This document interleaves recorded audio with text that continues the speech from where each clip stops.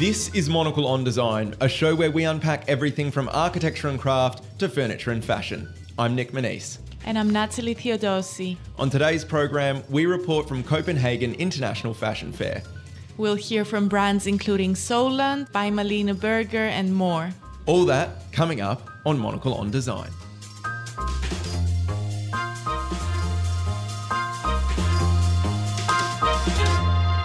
Welcome to today's show, coming to you directly from Monocle Radio's pop-up studio at Copenhagen International Fashion Fair, or CIFF as it's also known.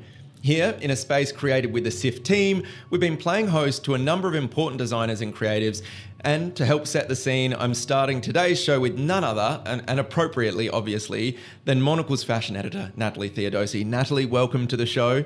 Thank you very much. This is another double-hander. So exciting to be live at a different venue. We're used to having this chats at Midori House. They've built up this amazing studio at the heart of the fair, and we have been broadcasting live throughout it. A little behind-the-scenes insight for our listeners. We are back in London now, but we are recording this on our last day here in Copenhagen. We've got some amazing people coming up on this show that we have talked to. But what's been your impressions of your days here in Copenhagen for the show? It's been incredibly inspiring. I think just standing here in our booth, doing the interviews, you get to see designers and buyers and editors pass by. There's a lot to take in, from the way people are dressed to all the brands that are showing their new collections here. And of course, we've been very lucky to have some of our favorite designers, buyers, industry experts join us here and give us really interesting insights about the season ahead, about Scandinavian fashion, and sort of their views on the industry in general. And it's been fascinating to speak to everyone. It goes without saying that dry January has come to an end. Thank God. Yeah, I know. I personally have made the most of that. You actually perfectly invited me to a few parties as your representative, and I feel like I held up pretty well. I don't know. Has there been any feedback on my behaviour? Well, I think we should just be truthful. Say that we made a pact right at the beginning of January and you broke it on day 9 or 10. That's pretty good. I held strong until January 31st, until I landed in Copenhagen. So, but it did mean discipline is not maybe your biggest strength. But it did mean that I was able to go to a party hosted by Soulland, and I had an amazing discussion over a few beers with their creative director, Silas Adler. Tell me a little bit about the brand and what makes Soulland so special. So Soulland is a brand that has been a staple in Copenhagen for years now. Silas started it age 18. Having no traditional background in fashion. He was in the skateboarding community and he slowly started building from there. Now the brand is a globally recognized name and has done collaborations all over the world and also hosted an incredible show at PT Uomo a few years ago.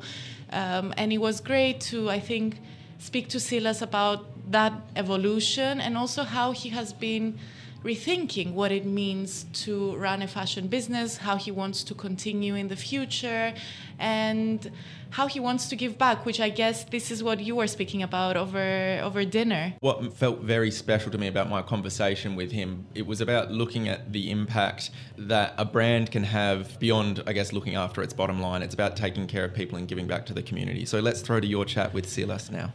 It's amazing that during this very fast-paced swipe culture, you've took time to slow down and really reassess the way that you approach product, that you think.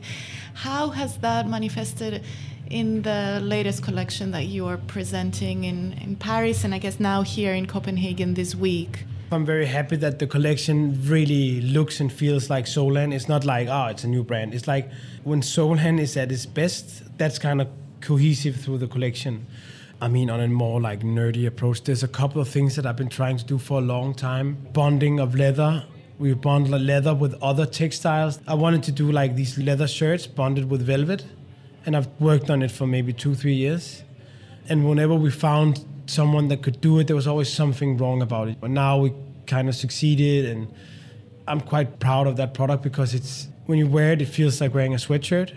But it's a leather shirt. It's like the original Soulland oversized shirt silhouette. It's like you look and it's like, of course, it's just that Soulland shirt. It's like the same what I'm wearing now. But then like everything that goes behind it, like down to the stitches and like 2 different thread colors and like all these things that would always make it complicated, you know.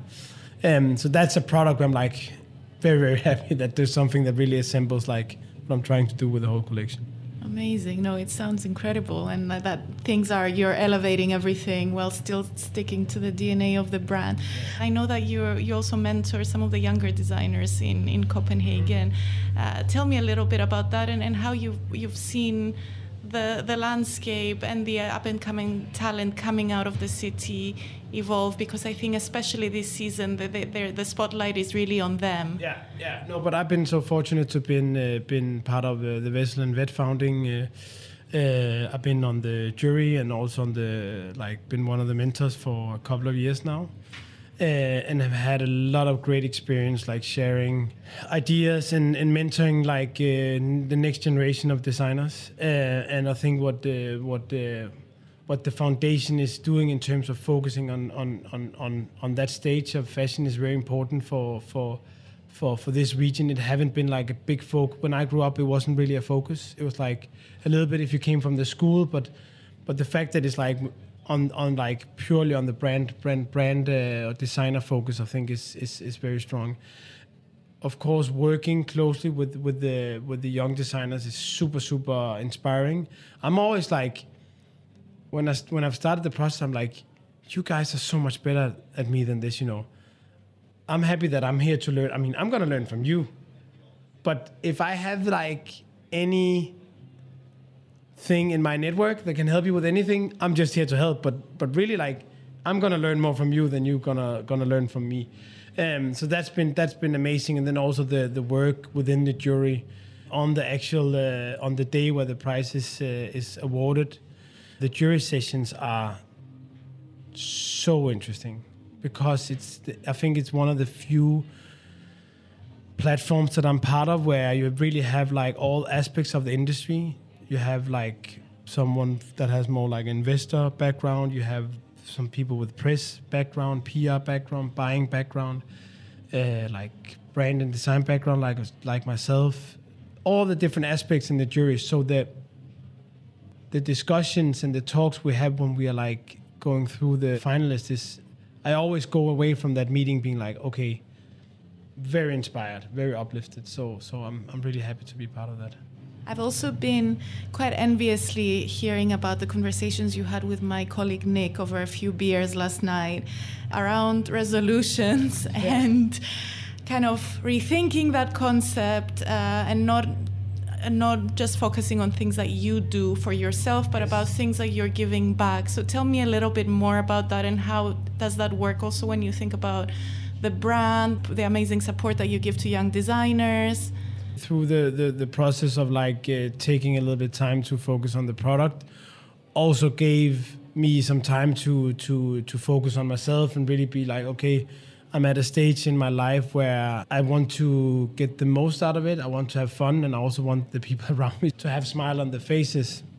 My wife, she like around New Year's, she said like, okay, when we talk about New Year's resolutions, why are we always talking about stuff where we can improve ourselves or like our idea of ourselves? Why are we never talking about how we can do stuff for others where that you basically put yourself out of the equation? And that made me think so much like from like a brand or creator point of view, like how can you have a dialogue and a relationship to the people that wants to engage with your brand that's non-transactional? Like how can you give them something where it's not about them buying something, it's just about like giving them, like if you can do something that just makes someone smile, could that be enough? And could you do it in a way where you actually, in that process, get something out of it yourself? Everyone have been talking about community. It's like been a buzzword, the same as sustainability or all these things. And I think that the idea of a brand claiming community is wrong for me. You know, if you look up the word, a community is basically like a group of people coming together. If you, as a brand, are the catalyst of that, in a way, it's almost like if you're a brand that are like trying to create that, it's almost like a dictatorship instead. Like a community is someone that naturally comes together and engage where they agree on it. It's not someone where someone is sitting in a tower looking down and say like, this group of people, you have to like this. And then when you add the whole idea of like brands that actually pay for people to engage with the brand and then calling that community, it's like, what's the opposite of that? That is like setting something free and that people can just like make their own. That was always like the skateboard videos. That was exactly that way. Of course, you could go and buy the skateboard video, but a lot of the skate shop, they had like one copy of a video, and then the shop would be like full of kids that was just sitting watching the video. They didn't bought anything in the skate shop, but that's a natural community. They were all there because they shared ideas, they shared love, they shared something they wanted to do with their life. And the video was like a way that the brand gave them something because it gave them sensation. How can you do that in fashion? One thing that's very easy is like share your ideas or share things that you love. And maybe someone else be like, okay, I didn't know about that. I love it too, or like it too, or like thanks for putting me onto this.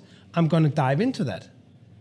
It's not rocket science, but I'm just like trying small things. It's like, okay, maybe I should share more of the music that is like the backbone of my thought process. That was Silas Adler, Creative Director of Soulland. We'll be right back after this.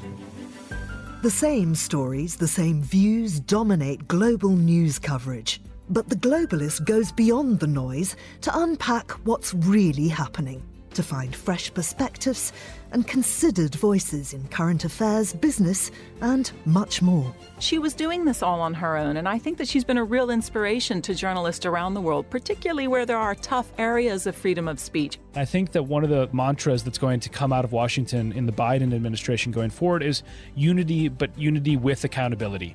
The Globalist, live every weekday at 8 a.m. Zurich time, 7 a.m. in London, or wherever you get your podcasts.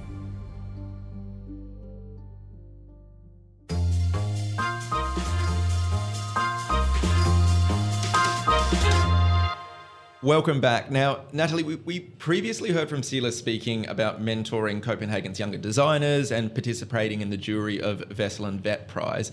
Tell me a little bit about that initiative and elaborate on that a little bit more. Yeah, so starting with Wessel and Vett, I agree with what Silas was saying. It's such an important initiative, and it's basically a yearly prize where financial support is offered to one of the city's young designers.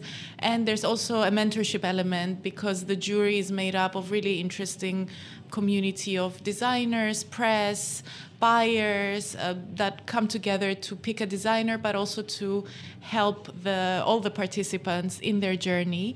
And behind that is Nina Vedel, who has been spearheading the initiative for 10 years. This is something that has been going on for over 100 years. Her family founded the city's biggest department store, Magazine du Nord, and supporting brands and hosting these events and these get-togethers for the industry has been a tradition for the business ever since the beginning. And she has just been bringing it back, modernizing it, and more importantly now, she's expanded it to not just supporting young designers, but also those which are slightly more established, but still need the financial support because this is quite a challenging market, as we all know. I mean, tell me who some of these people that are receiving support are. Who are these brands and who are these designers that have won and got some backing? So more recently, Nicholas Skovgaard received the award, and he was one of the opening names during this Copenhagen Fashion Week and really supported by the international community now. So you can really see that this prize can really be a jumpstart for brands, and there's real support and effort to help these young names kind of get started and gain recognition on an international level. I mean, let's hear a little bit more about that initiative now. We're going to throw to your chat with Nina Vedel. I think it's crucial for us that we listen to the world out there and how we can adapt in the best possible way. So what happened this year was we had Forza Collective as a new talent, and then Hilliard Emil and Saxe Potts as our 3 finalists. As you know, it was Saxe Potts who ran off with the winning prize, and they have been on the scene for 10 years now. So a big hooray and tribute to what the work they are doing. I think actually that's really important, because the industry does have a tendency to get really excited about young talent, but then forget the brands that might be 5 to 10 years old and they still need support from buyers, from people like you, from editors. Tell me, having worked with brands at different points of their journey and knowing the landscape right now, what are some of the challenges that they're facing, and how are you able to kind of give them a helping hand? Another thing that we have done is that 2 years ago we started a collab with the Copenhagen Fashion Week, because of course it's essential to us. I mean, we are a foundation, we can support with money and we can support with our network, but to actually get a talent out in the world, you need a much bigger base. Of course, Copenhagen Fashion Week, that's what they are all about, and they have been amazing in my mind to also convert to a different setting and a different setup, and have very high demands for the brands they are inviting now to have shows. So that synergy with the price, I think, is really good. We, of course, are totally independent. That's what I love about our prize, because it's a foundation and we are not married with anyone. So we can listen to the strongest and the most influential voices in the fashion world and the fashion industry, and have their advice as to which ways are the winds blowing right now and which brands do we think on a long-term basis have what it takes to survive in the fashion world today.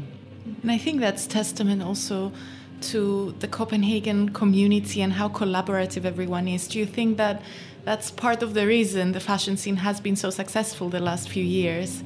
Yes, I think we have, of course, been fortunate. If you look upon Denmark, there's been a lot of focus on fashion, food, furniture, the 3 Fs. And that has helped the whole Danish fashion scene along, because this focus from all over the world, what is Denmark doing and how are they coping with new demands? How do they look at the climate change and what they do about it? I think we are perceived as a country that adapts really quickly to changes in our society, and because we are also people that think in a very minimalistic, maybe, I don't know if it's the correct word, but in a more simplifying way, maybe it's easier for us to adapt to what the world is demanding of us right now.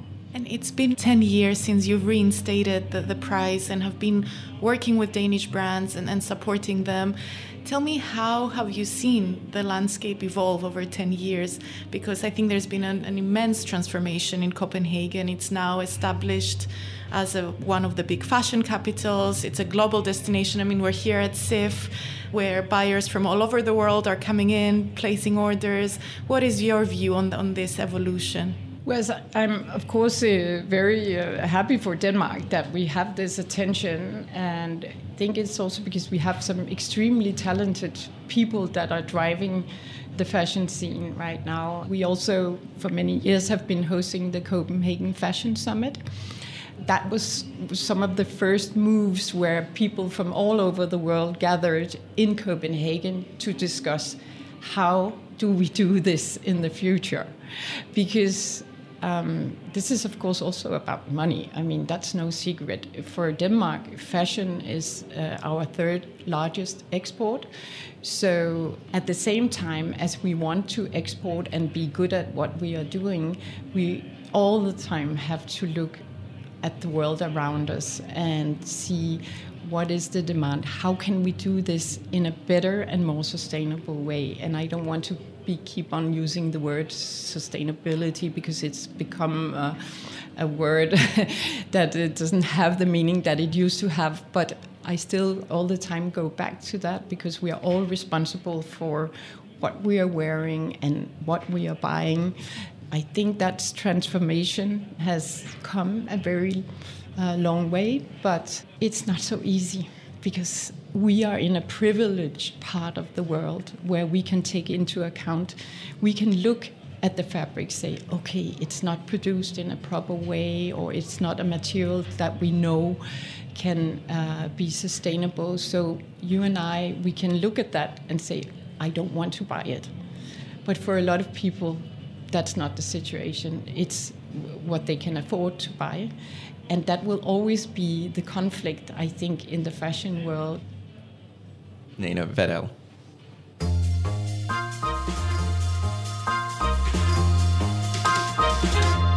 Finally on today's show, we're going to talk about another Danish fashion success story. By Malene Birger is a label that was founded 20 years ago and has become a beloved name in the Danish scene. But Natalie, it's been given a shake-up recently. What's going on here? The sisters Ellen and Maja Dixdotter, who are Swedish but did come to Copenhagen to work on the brand, joined us here at our booth, and they spoke to us about giving the brand a new lease of life, modernizing it. The founder had exited the brand about a decade ago, so without the founder it had lost a little bit of its identity. But as Maja and Ellen tell us, they spent years following the brand, working at the shops when they were younger, and now they are at the helm as creative director and CEO, and really just took its ethos and its identity and gave it a modern lease of life. It's also interesting to hear two sisters working together, and they've tweaked the logo, that they really up their game with the type of fabrics that they choose. The silhouettes are really beautiful and modern, and also their shops. And I had spoken to them years ago when they were just starting this journey, and we revisited that conversation today. So it's just great to see how much they've evolved. And I mean, the brand is now at a stage which is expanding globally, thinking about opening shops in the US. So yeah, you get to hear a little bit about that evolution and how well they've been doing. Amazing. Let's hear from Maja and Ellen Dixdotter now. For me, the journey and the relationship with the brand has been a 20-year-old love story in a way. I'm Ellen Dixdotter and I'm CEO at By Malene Birger. I worked in a store, By Malene Birger store, 20 years ago while I was studying, and I was very impressed by Malene and the way she created the brand and the whole universe around it, and then touched base on the brand on and off during the years. And then 2018, I was asked to join as marketing director as a start, which I did because I saw so much potential in the brand. Malene left 10 years ago now, and I think both me and Maja, even if we weren't working for the brand yet, we always discussed the Danish heritage of By Malene Birger and the enormous potential it had. We saw this vision of something very holistic and the feeling of being so much more than just a nice coat, even if they're very nice. And then you joined forces and now are leading the brand together. Tell me a little bit about the dynamic working together as sisters and also as creative director and CEO. I mean, I joined 1.5 years after Ellen. I'm Maja Dixdotter, and I think we had a vision for the brand already. And in our head, it was really clear. We really wanted to create something that brought it back to the starting point when Malene founded the brand, and then also do it, of course, in a modern way.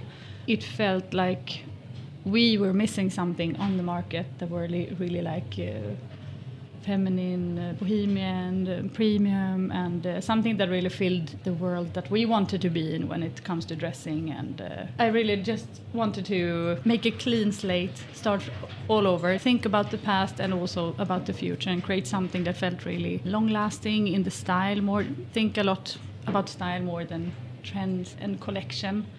We work with 4 collections here, but really tried to create a style instead. I know that you've really established some interesting new codes around the brand, whether it's the new monogram, certain silhouettes. Tell me a little bit about those new signatures that over the last few years you've really made your own and associated with the brand, and also built a whole new community and customers around it.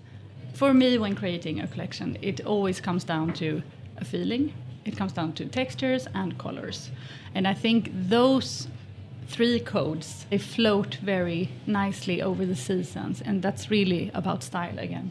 Yeah, and I mean, we also talk often about feeling free and feeling that you own your style codes and the way you want to express yourself. And I think it's very clear especially also the way you design, Maya, that also always starts with a full idea, even how to style it. And the layering and the unique pieces that comes together and brings the certain coats to life in a way. Some of our pieces, they have maybe a unique detail that shows that it's from us, but it could also be quite classic. But it's how you put it together, and that can also create a style. Think a lot about styling and also how we style then the clothes in our universe in the stores, since we also remade our stores. Yeah, the DNA sits in so much more than just the piece. It's also more back to what Malene did back in the days. It's about the world it's inviting you to and the customers, the way we create art and antiques, and I think it's also joining us both internally in the house, but also the way customers interact with us and how they want to come to our different stores or showrooms or Instagram and all the channels we meet them at. We want it to be at least very warm and welcoming and not formal and conservative, but there's a freedom to it, which is quite Danish, I think, in a way, to think outside the boundaries and feel free to express your creative vision. I remember when we first spoke, when you were just starting this journey, we were saying that there is a lot of momentum around Scandinavian fashion and maybe a little bit of a tendency to brand everyone under this minimalism label. But you did find that there was a big gap in the market that you wanted to fill that went a little bit beyond minimalism and added this sense of warmth and intimacy to design and to the clothes. Can you talk a little bit more about that, and if that's still kind of the direction that you see yourselves going in and the USP of the brand? Yeah, I think, again, back to what Malene did, I think what stood out back then was that you couldn't really say where it was from, if it was Danish or South European or even African in some aspects. I think that's also something we want to achieve with the collection, so you can't really tell where it's from.